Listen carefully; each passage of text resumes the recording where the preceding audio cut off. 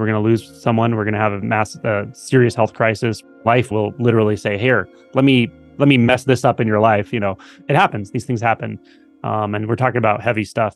And now it's just in your face. You have to go in. And what we want to do is we want to zoom past it. We want to zoom so close into our experience or meditate ourselves into oblivion with deeper clarity. You start to almost deconstruct everything with deep inquiries or very direct, potent inquiries into the nature of the sense fields, so to speak, or maybe into consciousness. The approach of being very direct and empirical about what you're experiencing in real time.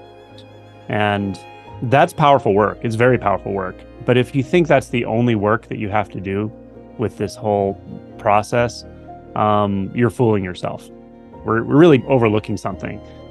If regular life, like conventional life, is falling apart, or there are major changes, or there's something that really just needs to be addressed to take responsibility for what you're doing as a human in this relative life, sometimes that just really needs to be addressed.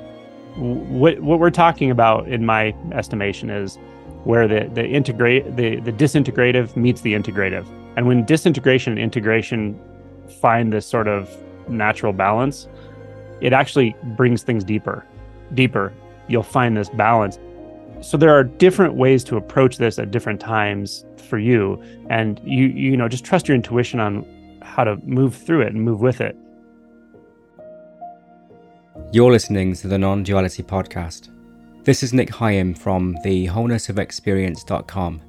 In this episode, Paul Dobson speaks with Dr Angelo DiLullo. Okay, thank you so much for joining me, Angelo. I really appreciate you having this chat with me. I've really enjoyed everything you've put out on YouTube, and I think you are one of the most direct and just potent explorers of experience. And I really enjoy your teachings and your message. It's very well rounded. It's got a great spectrum to it. The shadow stuff, the emotional stuff, the direct experience stuff, the self-inquiry. I think it's great. Just wanted to say. So it's a pleasure to have you on. So yeah, as you and I have discussed off air, this is going to be quite a unique episode, I think. When we planned this episode, my life was totally normal, as far as normal can be said, at least. And everything was just kind of standard. And now I find myself in the middle of a very heartbreaking, very challenging situation at the end of my marriage, not to put too fine a point on it. And I thought maybe we could use me as a guinea pig of sorts to kind of just see what this is like, what the process is for this kind of situation, because it's not obviously heartbreak. You can, is quite a broad term, but essentially it's pain. It's going into the shadow. It's going into deep hurt and existential stuff and everything. It's like all in this cloud of like shadowy, deep, rich, normie suffering. So I thought we could maybe just go through the processes to anyone who's listening, and to help me, of course, as well, how one would go about navigating this, from the context of the way you and I usually discuss non-duality and spirituality. Does that sound good to you? Yeah, that sounds great. We were talking just before we started recording here about the approach of being very direct and empirical about what you're experiencing in real time. And at some point with more, with deeper clarity, you start to almost deconstruct everything, like, and objects and space and time and physicality become deconstructed, at least episodically, at least as you do these types of deep inquiries or very direct, potent inquiries into the nature of the sense fields, so to speak, or maybe into consciousness and so forth. So that's powerful work. It's very powerful work. But there are two things that I want to say about that.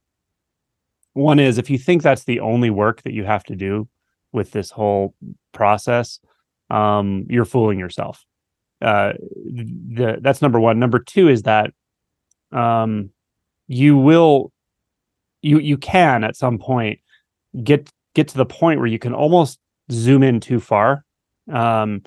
experientially to the sort of deconstructed experience. And it's not necessarily spiritual bypassing, but it's just a bit of a miscalibration sometimes. If regular life, like conventional life, is falling apart, or there are major changes, or there's something that really just needs to be addressed to take responsibility for what you're doing as a human in this relative life. Sometimes that just really needs to be addressed. And what we want to do is we want to zoom past it. We want to zoom so close into our experience or meditate ourselves into oblivion that we're really overlooking something. And like I said, wouldn't really call that spiritual bypassing necessarily, because our heart is in the right place. Our instinct to orient to truth is in the right place. But things just get very subtle, and it can be tricky to even know where to look sometimes. Like, where do I need to look in the emotion body? Is this a belief? Do I need to just meditate more? Do I need to continue to like zoom in deeper into my experience? And so it can be challenging to know how to calibrate when things just starting to get more and more formless. Does that make sense? Absolutely, yeah. Yeah. And life shows us, usually this is kind of the entry point into what we're going to talk about, is life shows us where we need to look. And the last thing I want to say about this, as just a sort of primer to anyone listening, is the more directly you engage non-duality, let's just say non-duality, the more direct the insights are, and the more powerful the insights are, which sounds great ahead of time. Like, oh, I want those crazy, mind-blowing, deconstructing experiences. I want the mystical experiences. But it's kind of like, just be careful what you ask for. It's kind of like psychedelics. Like, for instance, if you really hit it hard with psychedelics or entheogens, you dig up a lot of shadow material, and you may be very, very surprised what comes. It's the same thing with this, very, very direct approaches. They are powerful, and they're tremendously transformative. But just know you're really digging up deep stuff that you didn't know was there. You're going to be, everyone along this path will be surprised what they come into contact with in themselves. And it can be daunting. So I just want to say that if we stay in this space, even online, of just always talking about non-duality as a direct insight without talking about the sort of human element, we can be doing people a disservice, because this can be very challenging stuff to move through, as you know. So. Yes. I've always stood by exploring direct experiences the most potent way of exploring anything that you come into contact with in this life. It's whatever comes up, emotions and everything, just exploring what is that made of, what is its texture, like what is it exactly? Yet, like you say, you can zoom in too much. I feel like it's a delicate process. It's a very subtle and delicate process, and it requires a lot of self-compassion and willingness to face the human, like you said. And that doesn't negate from non-duality. Facing the human is part of non-duality. We're having a human experience. The human is included in the non-dual experience. And so if I sometimes the most appropriate thing is to just have some therapy, or just direct some love towards a certain aspect of myself. Like, that feels, we're talking like this is the deep pain, suffering, shadowy stuff, and it requires a lot of sensitivity and compassion. I'm learning as I go through it. The direct non-dual exploration of experience can sometimes be a little bit heavy-handed in some ways. It's almost like a bit full on, a bit on the nose. So yeah, I'm slowly learning these things as going through it firsthand. And it's, from one perspective, very interesting. Another perspective, very painful. There are clues in some of the old liturgy, and there's old Zen masters that talked about things that really do point back to this. But it's so subtle, and knowing when and how to work through this integration stuff. For one thing, there aren't a lot of people, I think, that really, I don't know, have that depth of realization necessarily. There are some, for sure, but there's a much earlier phase of things where you could talk like we're talking, but it's not quite the same thing. What we're talking about, in my estimation, is where the disintegrative meets the integrative. And when disintegration and integration find this sort of natural balance, it actually brings things deeper. I could say what we're talking about is masculine and feminine. The masculine mind or the masculine tendency or aspect wants to just disintegrate completely. It wants absolute directness, absolute precision, that the stuff we're talking about, right? Initially. But it's still skewed. There's a skew there. And because it's an extreme. So in Buddhism, there'd be the description of freedom from extremes. Freedom from extremes means absolute fluidity and absolute flexibility. It can inhabit the masculine and feminine very effortlessly, and it can move between the two, and it can move with both of them at the same time. And that's deep freedom. That's deep freedom and peace and flexibility and spontaneity and radical intimacy and also emptiness, shunyata. So yeah, there's something that once of and it's not just masculine, like because we're male or something. It's the movement of thought is a sort of disintegrative movement. It's a disassociative movement. We step back from experience and then turn it into an object and turn ourselves into a subject. But none of that actually exists. But when we deconstruct that and see that it doesn't exist, the tendency to still step back from experience, from life, is still there. And that comes with it distortions in both the masculine and feminine spectrum. And there can be control, there can be escape, but both of those are distortions. Ultimately, you'll find this balance, and life will just show you. It will literally say, here, let me mess this up in your life, and now it's just in your face. You have to go in. So the first movement is really out, and then the second movement's back in, but the in and out then at some point are really intertwined and interpenetrated. Yeah. I think you were saying about life will just show you these things. And this is, this has never been so clear. I would never have asked for this situation, but it's so, it's revealed parts of myself or things that have remained unconscious, you could say, and I haven't been aware of, have been blind spots in myself that I didn't even know were there whatsoever. It's just makes me think of the intelligence of this unfoldment process, that it is perfectly unfolding and it will reveal. I had this idea of shadow work where you would have to dig down and try and find the shadowy stuff and bring it up, and life will do that for you, I feel. I've said this before. It's like there's the shadow, and then there's like the deep shadow.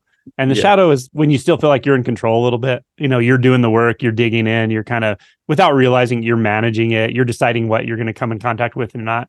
This is not like that at all. This is like the wheels come off and you are not in the driver's seat at all. And you're experiencing things you never thought you could experience or wanted to experience or would experience.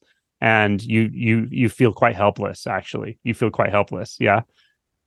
Because if these are the implications of non-duality that we don't always think about, right? If there's no doer, if there's no agent, if there's no separation, there's no control, there's no agency at all. There's helplessness, like all of nature is helpless and in a way, because there's nothing apart from anything that can decide how things are going to go for it.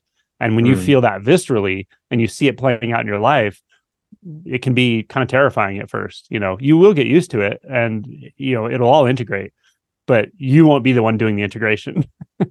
You're along for the ride, Yeah. Yeah. So from your perspective of things, how does, if say I was a client, I came to you and, very specific issue, I'm going through this issue. What would you say to someone? Would you, I guess we could treat this as that kind of situation. What kind of questions do you ask them? What do you get to sort of look at, Sure. to look at within themselves?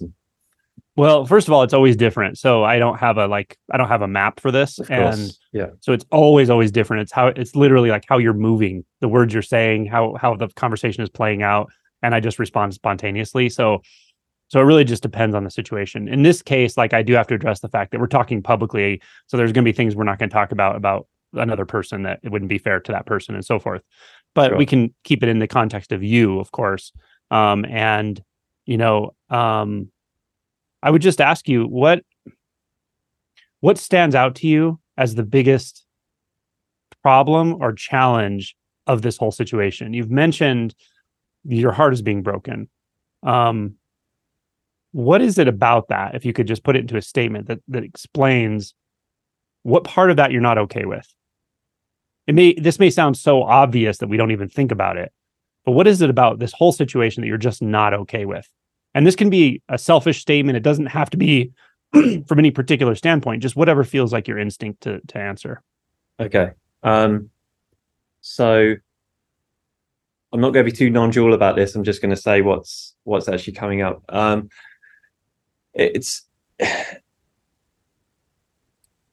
there's feelings of unsafety, insecurity, a kind of existential terror that reminds me of being a child. It's like Lost or something, dreams I used to have as a child where I'd find myself out in the wilderness, just spontaneously in the middle of the night.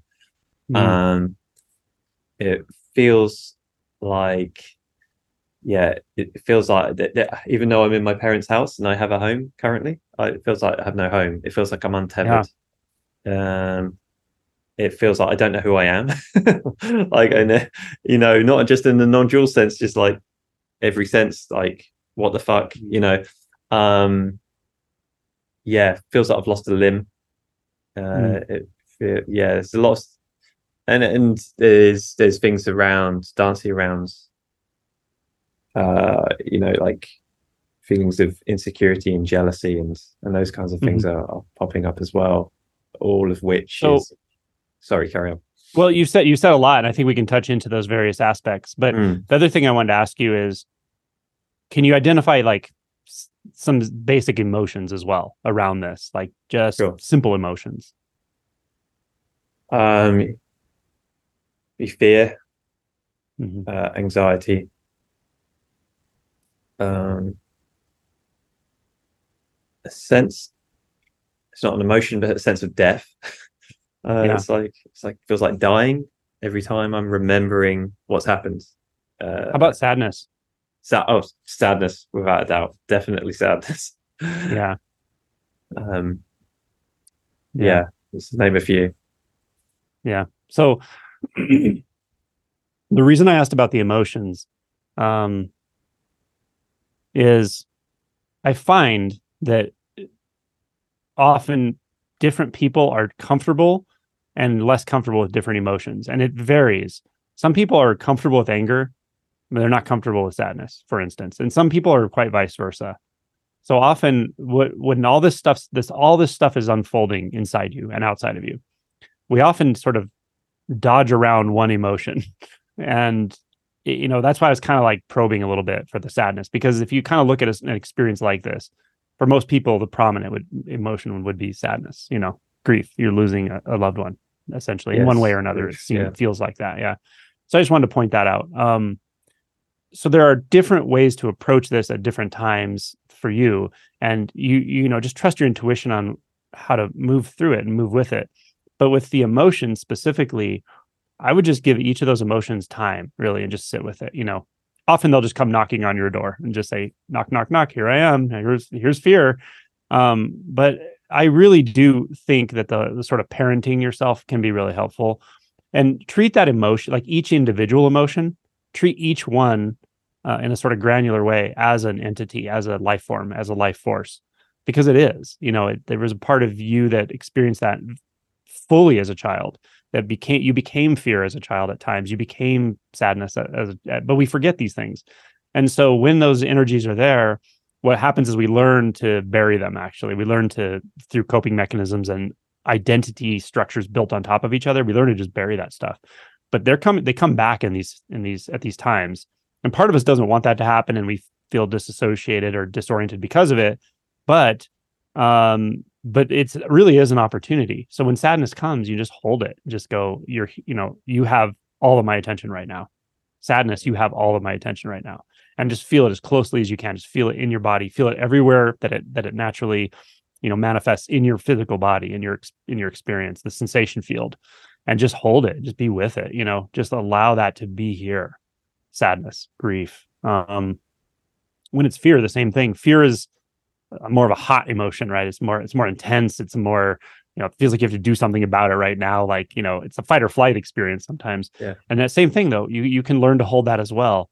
With fear, it's really helpful to remind yourself. Oh, sorry. Did I lose? Oh, I'm You're back upside and I'm down. upside down. Wow. I'm sorry, man. You really have transcended reality. I transcended reality right there. Okay. There we go. Don't know what happened there. So yeah, with fear, I think it can be really helpful to remind yourself of the difference between the thoughts and the sensations and the experience of it. Calling it fear and labeling it fear as an emotion is very helpful. And holding it in the way I was talking about and just giving it space. Just go, fear can be here right now. Like I have the capacity to experience it. You do have the capacity to experience it. But just notice the subtle thoughts that sneak in around fear can be really destabilizing. Like, I can't handle this. This is too much for me. This is going to destroy me. Just notice those are thoughts. This is really helpful in these cases, because then you can actually sit with fear. And fear is, like I said, it's intense, but it also tends to be tends to come and go pretty quickly. Like it'll just be there really intensely, and then a few minutes later it's kind of gone, and it may come back. But when it's here, just hold it. Just be okay with it, and just say, "Hey, you can be here. As a entity, as a single experience, as you in that moment, not clouding it with all this other stuff like non-duality type stuff or insights or trying to figure out what to do about it. The storylines, just stay with just that." And I think really approaching emotions in this way, especially when there's a lot of emotion and they're very intertwined, and then there's also resistance, which we'll talk about around all of it. It can be really helpful to just break it down into these different emotional experiences, because they are kind of like life forms and life forces. I mean, they are how we move through life. Like most of the decisions we make and so forth, the big decisions and the relationships we form and all really have to do with emotion more than logic, really, right? Yeah. And so it's important to acknowledge this part of ourselves. It's part of our life, part of who we are. When you can go deeper in, some people find it very helpful to move. Physical movement around emotion. So when you really start embodying sadness or grief, let your body move the way that feels. If it helps, you may be on the floor in the fetal position, or you may be, doing slow dance, or maybe shaking like TRE. But somatic expression of these feelings can be really, really helpful. It just gives them life. And a lot of times what feels so urgent or confusing or disorienting, or worst is complete disassociation, is really from a lot of confusion around emotion and fear of emotions in general and avoidance of emotions. That's what leads to states that feel much more like suffering than intense emotion. There's intense emotion and there's suffering, and they're not the same thing. So that's how I would move with the emotion spectrum. Yeah, that makes a lot of sense. What's really fascinating with this, and it is interesting having a podcast like this and looking at life the way I look at it, and having an experience like this happen in real time, and using myself as a kind of science project of experience, and just noticing that, like we're saying, like all of it comes down to the intense sensations and intense emotions, and that's what it ultimately it all is. It actually, I feel have all these thoughts about the story, you could say, the situation that's going on and what that means, and what is this person doing now, and and like the fear going on around that, and the nostalgic, painful memories about the past. But that, when I'm sensitive like it in the way you were talking, when I'm sensitive with it in the way you were talking about it, it has a sensation in the body. It just has a feeling. It just comes down, which is continually fascinating to watch.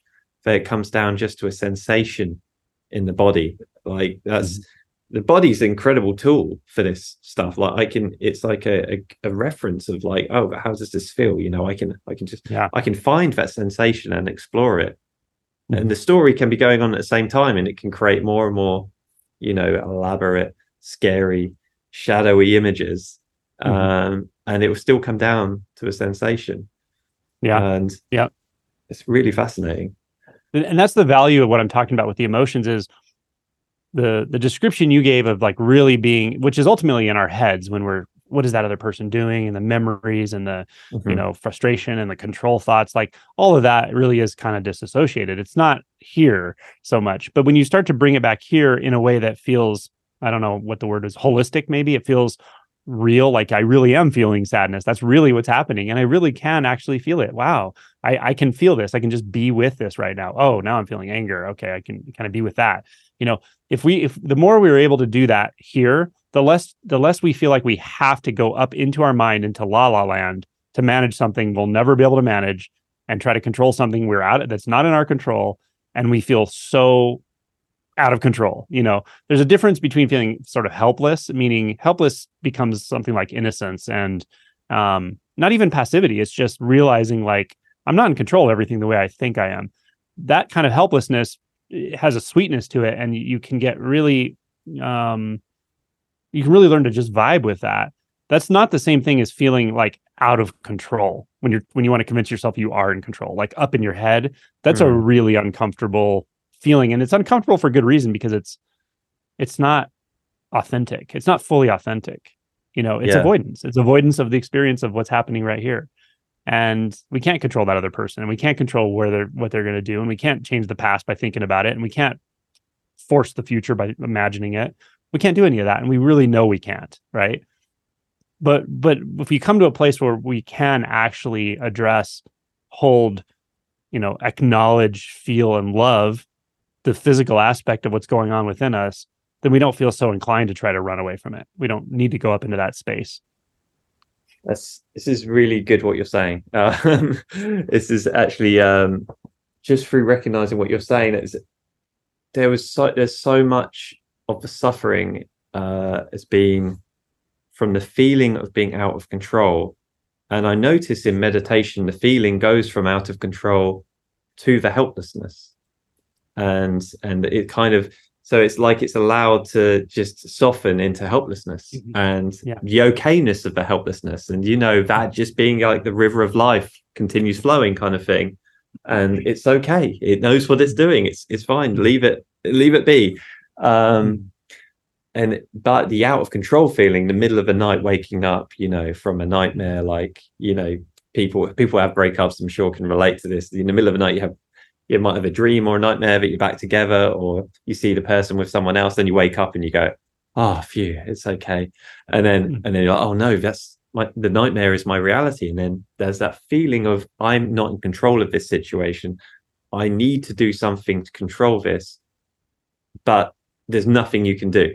And then you realize there's nothing you can do. And then hopefully if you've got some kind of wherewithal, some insight, you can then relax. This is just going from my own experience. You can relax a little bit, like see that you can't do anything about it, feel into that. Not trying to logically work it out, but just feeling into it. And it does turn into that flow of like just unfoldment, the helplessness, the life is just doing itself feeling. And it's very, I think it's a very profound change, because that causes so much suffering, the feeling of being out of control. Is it really convincing? Like it's like a little itch. It's like there's definitely right in the back of my mind, like there's definitely something I can do, like just itching away, even when it's so obvious there's nothing. And the experience of feeling out of control is implicit. What's implicit in it is that you could be in control. So it's a total lie. And that's why it's so damn uncomfortable, because you're, especially in situations like this, you're constantly shown evidence to the contrary, that you could even be in control. And that's so frustrating, right? So it's never going to be a satisfied experience. It's inherently unsatisfying, so it's like, sometimes you just got to do it until you realize it's just ridiculous, and it's not going anywhere. But we can get so spun up in our head, and we can have so much will involved in it, that comes from deep emotional, unmet needs or repression or whatever it is, that it can take us a while to really see that. Or you can just go down to the emotions, proactively. And this, it's seeing that you can't do anything about it is kind of, like you said, that really made me laugh when you said there's something that's so frustrating about that, because it really, because like I say, it really feels like you can, you're like, and you can and you can't. So it's like you've got this lie mixed with truth, and it's like, which and what's interesting is the mind is it will be very convincing that not getting the person back, not controlling the situation, not, what, it doesn't have to be about the person. It could be whatever situation someone's going through that they're listening to right now. But you don't get it back, that's as good as death. And you need to somehow get that. And that will be the thing that then will make you okay again. It will make you worthy as a person, or make you whole and complete. And this is where it kind of goes deeper. I feel this stuff, it goes deeper into like, I need the object, no matter how beautiful that object is, no matter how much, love that object has shown me, I need that. It's not necessarily an object, is to put it down a little bit, but I need that thing. Otherwise, I don't exist. Otherwise, I'm not enough. Otherwise, I mean, I think it's right on the money that you called it object, because when we see somebody in terms of what they can do for us, right? This is a hard pill for anyone to swallow, but it's especially when you haven't really looked deeply into like your motivations in relationships. When we look at somebody from the standpoint of how they make us feel, how they can make us feel, what they've already done for us, what they could do for us, we're not seeing them, and they know it. They become an object in our own mind. Objects only exist in the mind, by the way. You already, through all your non-duality explorations, that's already clear. But how do we use objects? We use objects by overlying them on actual people or external experiences. And so, yeah, it's exactly what we're doing. We're objectifying somebody ultimately when we really just see them for what they could do for us, or what we want from them, or what we think we need from them. Yeah. And I'm not saying that there are no, like in close connections and emotional connections and relationships, there are no, mutual needs being met. And I mean, there's relative truth to all of that. But if that's literally how we perceive that person, we perceive them through the lens of what they are doing for us, how they make us feel, we're not seeing them. We're not seeing their life. We're not seeing that person and their struggles and their all the whole spectrum of what they are and what's important to them, and loving them and supporting them as an outward movement. It's very much inward. It's like, what can I get from them? I love this quote by Nisargadatta. Someone said I say it too fast and it sounds like I'm saying it wrong. Nisargadatta. He said, "In my world, love is the only law. I don't ask for it, I give it." And that's a pretty radical way to live in a way. But the more I've oriented my life that way, the more it really works. It works in relationships, close relationships. It works in very casual situations and settings, and it just works to express what feels most natural, most loving, and most authentic to me in life. And so as an attunement, that can be very powerful.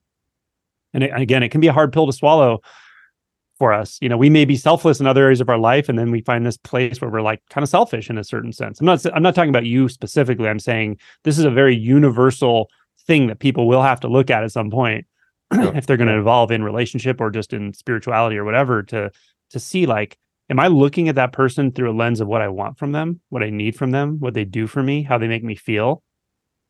Okay, if I am, or to the degree I am, I'm like not seeing them. I'm seeing my unmet needs as a child pasted in front of my face. I think it's called them. And then I'm blaming them for not meeting those needs. Like, they don't even know. How could they even know? So it's like we're in a struggle with our internal experience, and we think it's an external experience.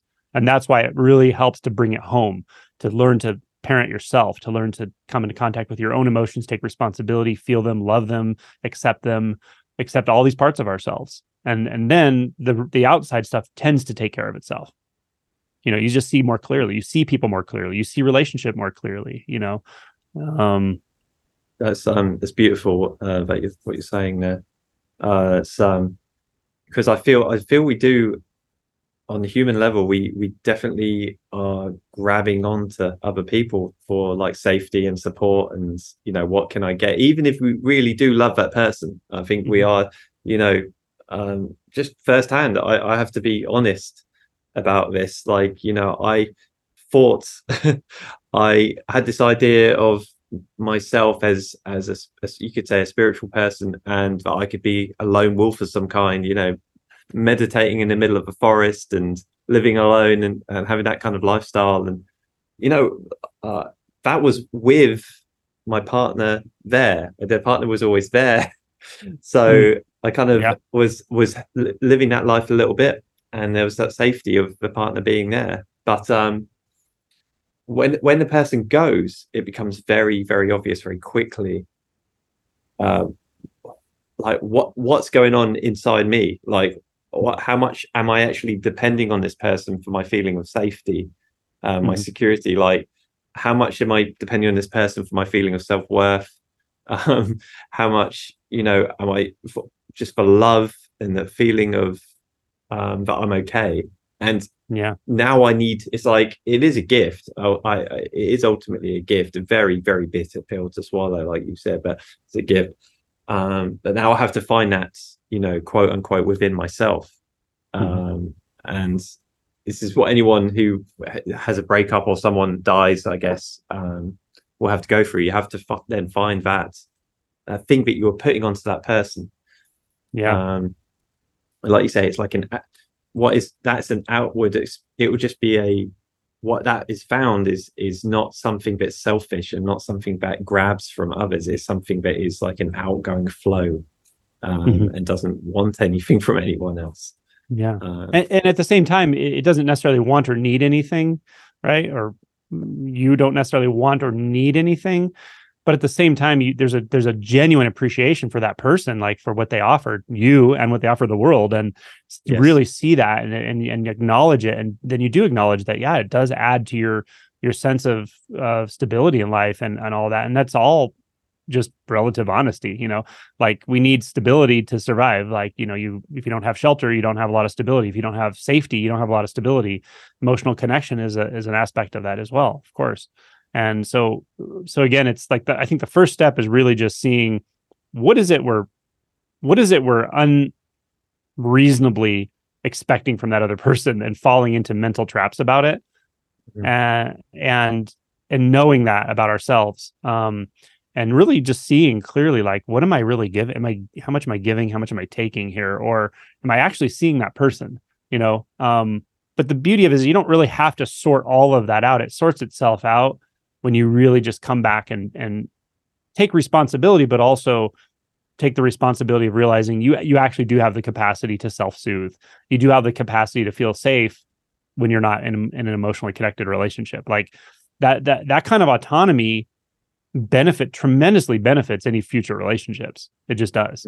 And you'll feel so much more settled in a relationship when you enter it knowing like you're okay. You can be okay alone, and they can too, of course. And together you'll be, maybe more than the sum total of your parts or whatever.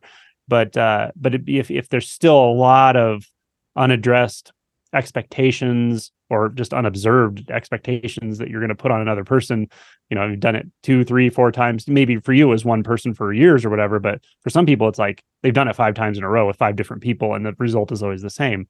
Okay, maybe it's time to look here. Like what am I expecting from a relationship or from that person, or what am I projecting onto them, or what am I blaming them for that they're not even doing, or all of that.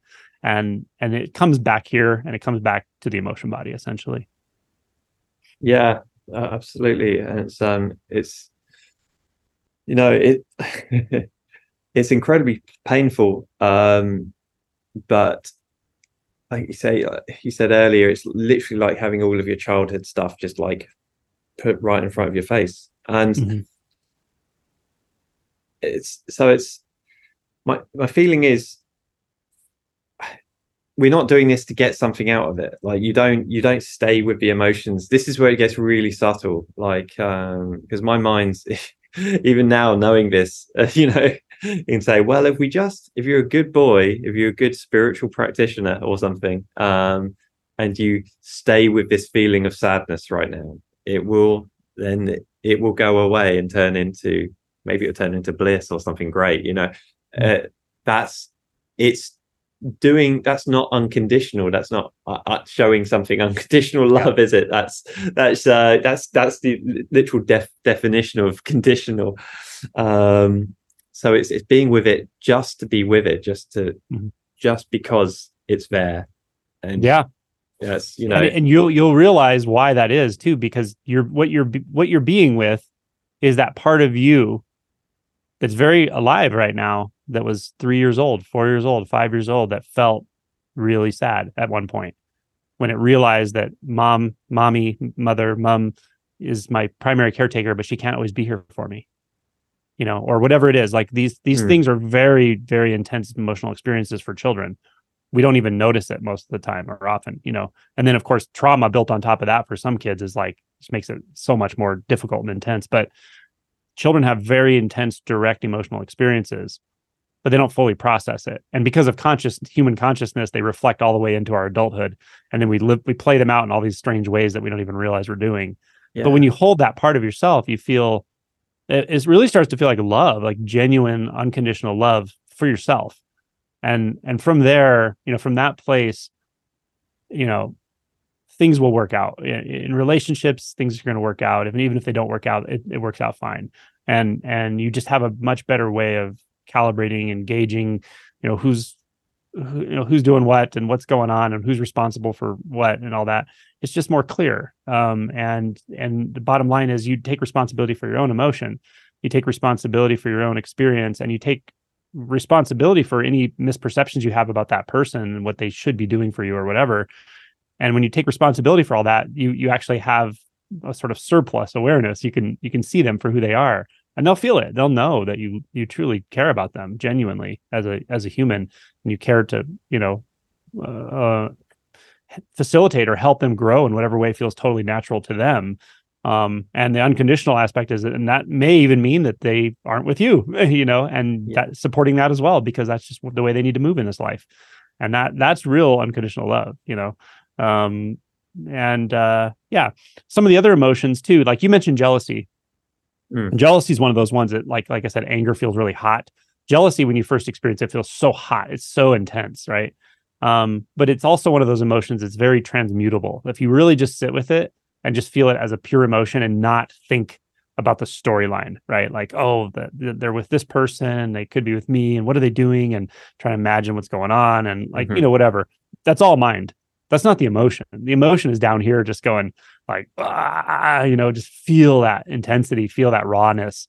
If you can stay with that and stay out of the narratives, for me at least, jealousy was one of those ones that transmorphed, or I don't know how to say it. It's changed a lot. Changed is a better word. It changed to the point where it just didn't feel like a problem at all. It felt like a very natural feeling or experience, and I didn't act out on it at all. If anything, I would just, relate to people like, whatever you really need to do in life, I'm not here to stop that. I'm not here to change that. So if you feel authentically inclined to do this, that, or whatever, that's fine. As long as we're in communication about it and we're honest about what's happening, and no one's like hiding things from one another to self-sabotage or harm the relationship on purpose or something, that's a totally different story. But I can't tell you, like, I can't give you a list of rules of things you can do or who you can talk to or any of that stuff. But I got to that clarity by just feeling the emotion. And all these emotions I talk about, I've sat with them a lot over the years. That's why you can talk about it. I still do, but they just get subtler and subtler and subtler. And often situations come up that in the past maybe would have caused jealousy, and they just don't at all. Or that's fantastic. Like, you just feel love instead. Oh, that's absolutely what a place to be. That you get there by, it's interesting the way you put it. Makes me just think these emotions carry wisdom. They're like, it's like that Rumi poem. They come from as like teachers from beyond, or messengers from beyond.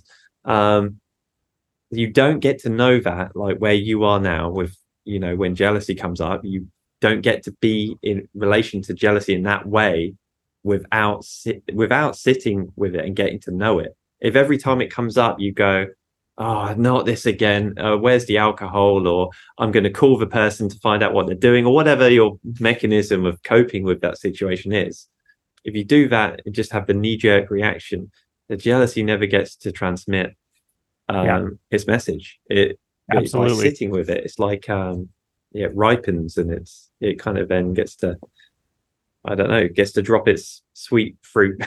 Well, you. Yes, what you said was so good, and I've noticed this before. I don't know if I've ever verbalized it, but so let's say you're in a situation with a person like you're in or whatever, where there's some emotional strife or challenge, and part of you wants to blame it on them or get the answer from changing some interaction with them, and then you stop and you go, wait a minute, let me just go in and feel what's here in the emotion body, right? What I found over time was that by really coming into communion with the emotions themselves, like really coming into contact, understanding their intelligence, which isn't a mental intelligence, it's a very visceral intelligence, and just getting to know them very well and experiencing them fully, and allowing them to be and to move and to teach and to open to other experiences and so forth. What I found is that the sort of sweetness of relationship that we crave, you can find it in that. You find it in it's almost like archetypal energies, and they do drop fruit. But the surrender is the key with this. You can't do it to get something, because what you think you're going to get out of it will be wrong. It doesn't work that way. You have to really surrender to them. Give me that sweet fruit. and be patient. You have to be patient. Yeah. But it's less, rather than fruit or giving you what you think you want, it's more like they open these kind of portals to energies that are very deeply wise, but they're also intimate. They're feeling type things, and they have that the things we look for in relationship with another person, sometimes like safety or security or validation or sweetness or being settled or peace or whatever we're looking for. We find like, oh wow, actually I was looking for something that's been here the whole time. We know this because this is like a cliche, but the way it's been here, I didn't realize it was here, but I had to surrender to actually find it. And it's available always inwardly. It really is. And that's when you start to understand these old Zen masters who lived in huts and stuff. Like, they really they were in touch with, they might call it the Great Mother or something, the feminine aspect, or, Guan Yin, the Bodhisattva of compassion, but these are energies. These are like archetypal energies, and they're available to all of us, and they're available just looking around you. They're in nature. Like nature literally shows you what intimacy is, what it really is, and that can't be severed. That's the most important question. Like, can you find that, so to speak, in yourself, what that's you're craving from another person? Like, that's what, in times like this that I find myself in, that's the key question really, is, can this be found? This is where non-duality is. Like, am I full of shit, talking on this podcast all the time, like, can it really be found? Because if I can't find it here, if I can't find it without the person that I'm been leaning on, then it's not there. But so I really need to find it, and I can't say I found it to the depth that you found it, but I've got like the tip of my pinky is just like starting to touch it, and it's like, wait, there's something there. And it's not the route you want to take. It's not like I will take such a high dose of mushrooms that I will transcend and I'll just be in bliss. It's no, we'll go through layers upon layers of wise old pains until you come into touch with them and have a full relationship with them, where you're not trying to push them away. That's not the route we want, but it's right on the money. Like you just touched on like the elements I wanted to mention for anyone who's following this is like, number one, you can find it in yourself, but you have to you have to explore, do the exploration. You can't just believe that, right? Of course, at this level, like it's very visceral. So you have to go there. So number one, do the investigation. Can you actually find that in yourself? That kind of peace that we want, that kind of equanimity we want, that kind of sweetness of life and intimacy we want, that we want from another person. Can we actually find it here? And that's that's a very good exploration to take up, and it's very valuable. But the second thing you said, and it's right on the money, is it won't look like you think it will, though. If you're stuck in expectations, which are mental essentially, which are beliefs and based on, distorted past coping mechanisms that we learn from other people who have not the best coping, like all of that, right? That's not what it is, though. It's very direct. It's very much sensation. It's body sensation, acknowledging emotions, and then just really holding them, loving them. You have to find your own capacity to love. That's it. Like everyone has the capacity, but we doubt it because we think that person's the one that gives us love. Yes. That's it. And that's the way in, and just keep going and be patient. Be patient and trust that it's there. Trust that it's there, but keep investigating and surrendering. It's almost it almost taps into a kind of faith, doesn't it? Like you say, trust. It's almost like faith that it's there at times, and it gives you the power to be patient, because it is patience. You can't rush into this stuff. When you said, just something occurred to me when you said find the capacity to love that. What does? I guess it's very difficult to put that into words, because it's something. It's obviously it's a feeling. It's something very direct. And what does love feel like to you? What does love feel like to me? Yeah, right now.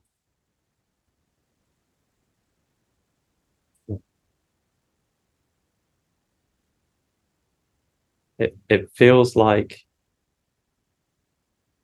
that's a very difficult question. It feels like it's kind of try not to go into my ideas of love. It feels like it's giving without wanting to receive anything. Feels like giving someone a cuddle, and they need a cuddle. That's the imagery that's coming out, just like without needing anything in return. It's just a kind of a giving, and warmth that's going outwards. Like that's. Do you feel it right now?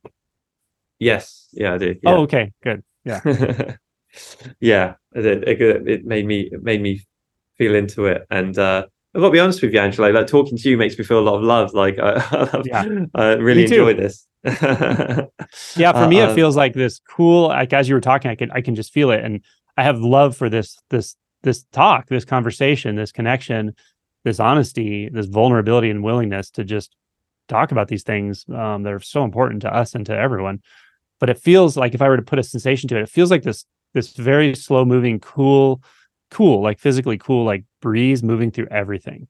And it loves everything it touches. It just loves everything it touches. It's an absolute recognition that everything it touches is completely okay. And if it had a voice, it would tell it, it's okay. It's okay. You're okay. Every part of you is okay. Every part of this is okay. You're made out of the love. The love is all there is. And that's how it feels. And that it's not just about a person. It's not based on my conditioning or your conditioning. It's just already there. And every human being has access to this. It's just a simple acknowledgement. It may feel really, really subtle at first. It may be really in the background, but to attune to love this way, talk about it, ask yourself about it, talk to your partner about it, talk to your friend about it, whatever.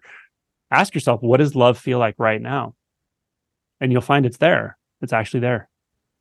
But don't worry about what you think it should look like, or what the poem said, poetry said about it, or what you felt with a person 10 years ago or 10 minutes ago. What does it feel like right now? Yes. And that, if you can bring that into any of these inquiries we're talking about, any of them, the emotion stuff, the belief stuff, bring that in. It's one of the immeasurables in Buddhism, loving kindness. It's just absolute acceptance for everything that is. And it comes with a love for experience. The fact that there can be experience at all is just so poignant and beautiful. You could say experience itself by its very nature is that love, because it is already it, because I mean it's here, what's here is here, and it's being experienced, and that is that love. So it's unconditionally accepting of what's here. Yeah, And I agree. so it's, and there's that, and then there's the knowing of that, like there's the actual realizing of that fact, and there's the kind of partaking in the enjoyment of that fact. It's like the human, giving yourself like, permission to enjoy it. Yeah. It's like the human isn't quite, I don't know, it is to make something into duality, but it's like the human isn't quite getting that fact a lot of the time. It's like it thinks it's this separate thing from the unconditionally loving experience and somehow cut out from it, and then it needs to grab something within experience to it's I absolutely, obviously descriptions are never the thing, but I absolutely loved your description. There's that, like you said, that cool, it made me think of like a cool breeze that's just like a soft breath of God or something that's just kind of touching everything, just without exception. And it doesn't judge it or label.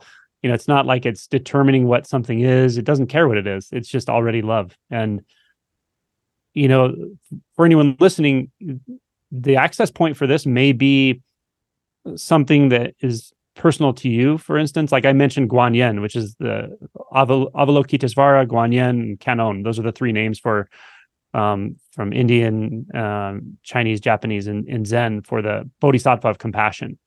And Guanyin is a female figure, and it means the one who hears the cries of the world. So for me, that's a very powerful attunement. But for someone else, it may be a different archetype, or it may be, the Virgin Mother. I don't know whatever. But like you may find something in your life that really resonates with you at the level of heart, and that can be your attunement to love. And you can kind of bring that into consciousness and then feel it, and then just find it. Is it actually here right now? Is it here? So everybody's path is different. Everybody's experience is different. There's a one taste to everything, and pure experience kind of has this like undifferentiated taste to it. It truly does. But paradoxically, everybody also has their own experience of things, their own past, their own history, their own emotional attunements. And so learn to trust yourself, learn to move with yourself, learn to find what it is that attunes you to love. It may be walking in nature, maybe the way you feel with animals or something. So that's another thing too, is just to have an attunement, something that reminds you and then brings you back here to the feeling of it. Yeah, I think first of all, I'll just say how much longer do you have, Angelo? Just before I got a bit longer. Okay, cool. It just reminds me of when you mentioned animals and nature. I just thought this is an interesting one to put in there. Is in the past I was struggling with like guilt and shame. I remember speaking to my therapist, who's a very good therapist, about it, and she said, look, she knows how much I love my dog. I love my dog like it's my son, which having seen your videos, I'm sure you can relate to. But she said, when you look at your dog and you see the innocence there, you see the innocence, the absolute, just that, just love and innocence there. That's got to exist as you for you to be able to see that within the dog. You're seeing your own innocence. And I, given that how long I've been talking about non-duality and everything, it hadn't occurred to me that when I'm looking at my little dog, I'm sitting there with all this guilt and stuff, and I'm just looking at him. He's just pure innocence. He's just innocence itself. It's like, well, he's the innocent one and I'm, the guilty one. But it's like, I couldn't perceive the innocence. That is my experience. I'm not having the dog's experience. I'm viewing innocence. It's not just an idea of innocence. It's I can feel the innocence. Like I'm looking at, and that just makes me think about what you said about, how do you connect with these things? Like going out into nature, looking at your most beloved pet or your partner or whoever it might be.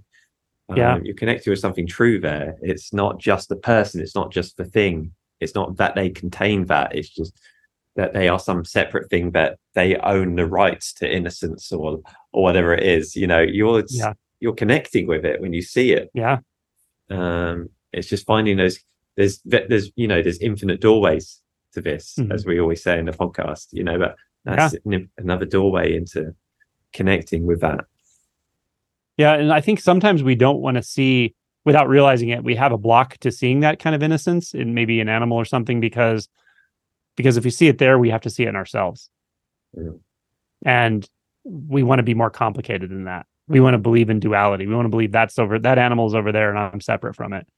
But the moment you taste that subject object, just not being there, and it's like you realize there's nothing more important about me than that animal's needs or that person's needs, or all of a sudden it's like, whoa, that the world looks so different, it can be a huge relief, but it can also be a major readjustment, But yeah, you look at an animal and it's like, that animal's not worried about anything, generally speaking. They're not worried about stuff. They're not thinking about the past or future, whether they're a good dog or a bad dog.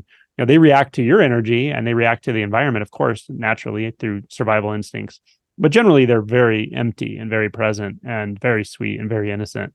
And it's such a great attunement. Like, to me, I love being around dogs and cats. I'm allergic to, but I pretty much all animals. But physically, just being around dogs is such a blast because they are a constant reminder that, like, all this stuff we get in our heads about probably doesn't really matter that much, It doesn't really matter. Yeah. How would the dog view this? That's always a good question. Like, what would Jesus do? Like, what would the dog do about this situation? Would the dog even care? Does it even matter to it? If it doesn't matter to a dog, then maybe it doesn't matter. Maybe it's not as important as you thought it was. Right. Well, yeah, that. We think a lot of things are very, very important, that relatively sure, but they're going to change. Everything changes, things come and go. People, everyone we know, everyone we all know is going to die. They're all going to pass away. We're going to pass away. Ashes Just a to daily ashes, reminder. dust to dust, in a very, very short time compared to the, how long humans have been around. Yesterday, I was looking at the distance to the closest galaxy, and it's like 25,000 light years. The Canis Major, like big dog galaxy, I guess. I don't know. It's a small galaxy, but it's 25,000 light years. And I was like going, so the light hitting us from that galaxy, 25,000 years, where were humans 25,000 years ago? And I was looking at it, and like Homo sapiens have been around for like 100,000, 200, 300,000 years or something. So I'm thinking back, like all these iterations of all this time. And I'm like, compare that to like the 70 to 90 years we're going to be alive. It's a drop in the bucket. Nothing. It's just a drop in the bucket, Yeah. That's a good daily reminder, impermanence, is an important teaching, isn't it? Like, really, again, to bring it back to my own situation, because, me, but it really is, there's this feeling like, in this relationship, in this particular relationship I had, I was like, this is 100% certainty this will go on forever. Like, this will go on until one of us dies, of course. But so like, this can't be. This is an unstoppable force. This is solid, concrete. And this happens, and you're like, oh wow, okay. So things first of all, I don't have a clue what's going to happen next. No matter what my mind thinks, I have a zero idea what's going to happen in 1 millisecond from now. Like, it doesn't. I didn't see it coming. And secondly, it's always changing. Nothing's safe. Everything is flowing. It is literally a river of experience. It's just constantly flowing. And it doesn't care what your mind thinks about it. It doesn't care how solid it thinks it is. It will just flow whichever way the current happens to be going. And it can be daunting to the mind when we want to live based on ideas of how we think everything's going to go. But when we finally drop those or just attune to the truth of that flow of existence that's just endlessly destroying itself and recreating out of nothingness, that impermanence, say, to use a Buddhist term or whatever. But when you attune to that, it has its own kind of beauty. It's beautiful, actually. It's endlessly letting go, and it's also endlessly intimate and deep, and powerful, and luminous. All of that, but there's no substance to it. There's nothing. There's no. The mind does the weirdest things where it's like, oh yeah, it'll always be like this. Like, nothing's always like anything, right? But we we really, it's just, that's why this always comes back to identity for me. We identify with that belief. That's what hurts, to let go of the identity, which takes this full circle to something you mentioned very early on that I wanted to bring up. You mentioned existential terror. Yeah. And I wanted to just highlight this because I've talked to a few people about this recently. Very deeply realized people actually will often get to this place where they start to feel this existential terror. And it's not the same as that, what I sometimes call the fear barrier right before an initial awakening. It's like this really intense body fear, and then it kind of goes away, and then you move beyond it, and then everything's very quiet in the mind, and something shifts often. This is different. This is very visceral. It's deeper than visceral. It's deeper than the body. It's not an emotion. And it's a good sign, that this process is moving forward or regressing or whatever's happening. But it tends to happen, and it can be quite unsettling. And there's no cure for it. There's no cure for it because it's not an emotion. It's something like the foundation of everything that you've ever experienced to be real, or yourself or the world or anything, is just crumbling. And it can happen in concert with a relationship ending. It can happen totally randomly. But I wanted to say, when you mentioned it early, that probably isn't directly related to the relationship thing. It's just the timing of it. That's what I think about that. And if anyone ever comes in contact with this, they're going to know exactly what I'm talking about. And it doesn't last forever. It doesn't last forever, but it can be rather unsettling. Yes. Yeah. Yeah. You're on the money with that. The relationship is like it kind of represents something which was already there. I've felt this. This is not the first time I felt existential terror, and it's happened after psychedelic trips. It's happened where I've done a lot of inquiry and stuff, and it just happens at certain times, and I'm like, oh God, if I continue with this, I have to accept that nothing is what I thought it was. And am I willing to continue? Or could I just talk about non-duality from the safe place of like, yeah, let's look at experience. It's all about like looking at experience, but everything's still here. It's fine. It's fine. Yeah, right. Yeah. This is where it's like, this becomes really real, that like the dream is seen as a dream. It all just breaks apart, that is terrifying. It is terrifying. But it's okay. It's good that you're acknowledging it, and it's good that you're still orienting to letting this play out. It seems like you are, because this is a sticking point for some people. Like I know people who have been very deeply realized, have a lot of insight, and this turns them around. It really scares them, such that they just convince themselves it's not real, or I don't know. It almost puts them back in their mind in a way. What can I say about this? It's what you said. So we can unknowingly to us do this stuff where we learn. I mean, I meet people who have never had any kind of shift at all, and they believe the Buddhist doctrine of no self. And I'm like, I've actually come into contact with somebody once who was talking about that, and I didn't realize that they didn't really have any insight about it, and I really freaked them out. And I didn't mean to. I wasn't trying to. I was just talking very directly about it. And I really learned something. Like you can cognate a lot of this stuff. You can believe, oh, there's no self, there's no world, there's just formless awareness. What you don't realize is the structure of self, which can feel very thin, you may not even notice it, you'll totally overlook it, can experience all of that. It can experience non-duality. It can experience formlessness. It won't do it continuously, but it can do it without itself noticing that it's still there. Because it can't really notice it's still there, but something notices it, damn well notices it when it starts to crumble. And if you feel that foundation shifting, and it's like the foundation of reality is shifting, it's okay. And it does play out in a way that feels incredibly natural over time, but it can be an adjustment for sure. And it can be very unsettling when you start to feel that. That is, well, I imagine I speak for others as well. Those few of us out there who are this particularly weird place of exploring reality to its depths of to getting to the point of existential terror. But for myself, that is incredibly helpful.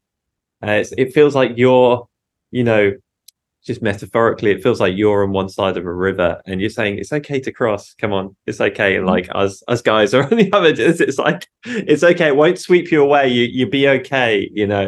And this river is like, it's like lava and daggers, and when you look at it, it's like just made of all of your fear, all of your terror, and it's like you're on the other side saying it's going to be fine. It doesn't feel like it's going to be fine. It fundamentally changes. It fundamentally changes something that is very hard to talk about. It's like the kind of thing you can't see until it happens. You can't, you feel it, you know it, you sense it, but until it really happens, it's very, very difficult to even know exactly what it is that's still there. And when it's gone, it's damn obvious. And it's in some sense, it's anticlimactic, but in some sense, it's like a black hole. Like you can't not notice it. It's always there. It's always right there. You may not talk about it because there's no need to talk about it, but you might at times, and you'll feel the effects of it. You'll see the effects of it reflected in other people a lot of times in what they say to you. But and I always can tell when it's happened for someone. Like when I interact with people who've gone through that, it's very obvious. Well, on the other side of the terror, you mean, where they've just that's kind of like the final stop off before. Yeah, when the self structure is completely dismantled, it's pretty obvious. Yeah. That's you don't like walk on water. You're not superhuman. You don't speak in riddles. I mean, it's not like that. It's you can still have misconceptions about things. You'll still have habits, but they tend to unwind much faster after that, very spontaneously. But it's still an ongoing process, probably for the rest of your life. But interacting with that person feels quite different for me, at least. Yeah, I can understand that. It just reminds me of I'll just quickly share this just for fun. It's a psychedelic experience I had with a friend taking 5-MeO DMT, and we both took it. And when we both looked at each other, and I saw that he saw, he saw that I saw, and it makes me laugh even now. It was just so obvious. It was just because it was on the other side of the experience where it was still in the system, but we kind of were still very much in that black hole you were talking about, and it was so immediately obvious. We could see each other so clearly, and there's no words for it, is there? There's not. You can't say, oh, it was like psychic or something. It was like, no, it was just obvious. It's like someone. To me, it felt like someone had untwisted a balloon animal, and it no longer had limbs, seemingly separate limbs or something, and it was just one whole balloon. That's a cool way of saying it. It's just like, awesome. Oh, it's popped. I'd imagine that's probably at the time. As far as how much time we've got left. Probably probably should roll. Thank you so much for this, Angelo. Like, really, it's speaking personally, it's been very kind of you to offer your time and sort of help guide me through this. It's given me a feeling of strength to stick with the process as well. It's a kind of knowing that someone else has sat with these same feelings and that they have got this wisdom to them, and they just want to be sat with, and I think sometimes people just need that, they need to hear someone go, it's like, this is what you're experiencing is okay, and this is normal for anyone who's engaging in this kind of exploration. Like it is okay to be feeling these things. This will happen, and it will feel terrifying. It will feel like horrible at times. It will feel like the deepest fears and suffering will come to the surface, and it's all okay. And it's all, that balloon animal is just that. That's right. The air is just like slowly coming out, and the limbs are kind of going back into one hole. But yeah, so thank you for that. It's actually been incredibly helpful for me personally, and I do hope anyone else who listens to this that it's helpful for them as well. And it settles out. I mean, for anyone listening, we're talking about really intense times, and everyone's going to go through those in life. It just happens. We're going to lose someone. We're going to have a serious health crisis. It happens. These things happen. And we're talking about heavy stuff, but the whole process isn't also all super intense, heavy stuff. But there are periods where what we're talking about, you're going to know exactly what this is. Yeah, exactly. And then you've got fortunately, you've got videos like this and videos on your page, Angelo. Lots of videos with this kind of thing where it's just like literally guiding. It has been incredibly helpful for me personally, just knowing this is okay. It's okay. You're not going to die. You're fine. You're fine. But yes, so thank you very much, sir. It's been an absolute pleasure talking to you. It's been fun, man. Really was looking forward to it, and it was a great talk. Yeah, thank you. Thank you, sir.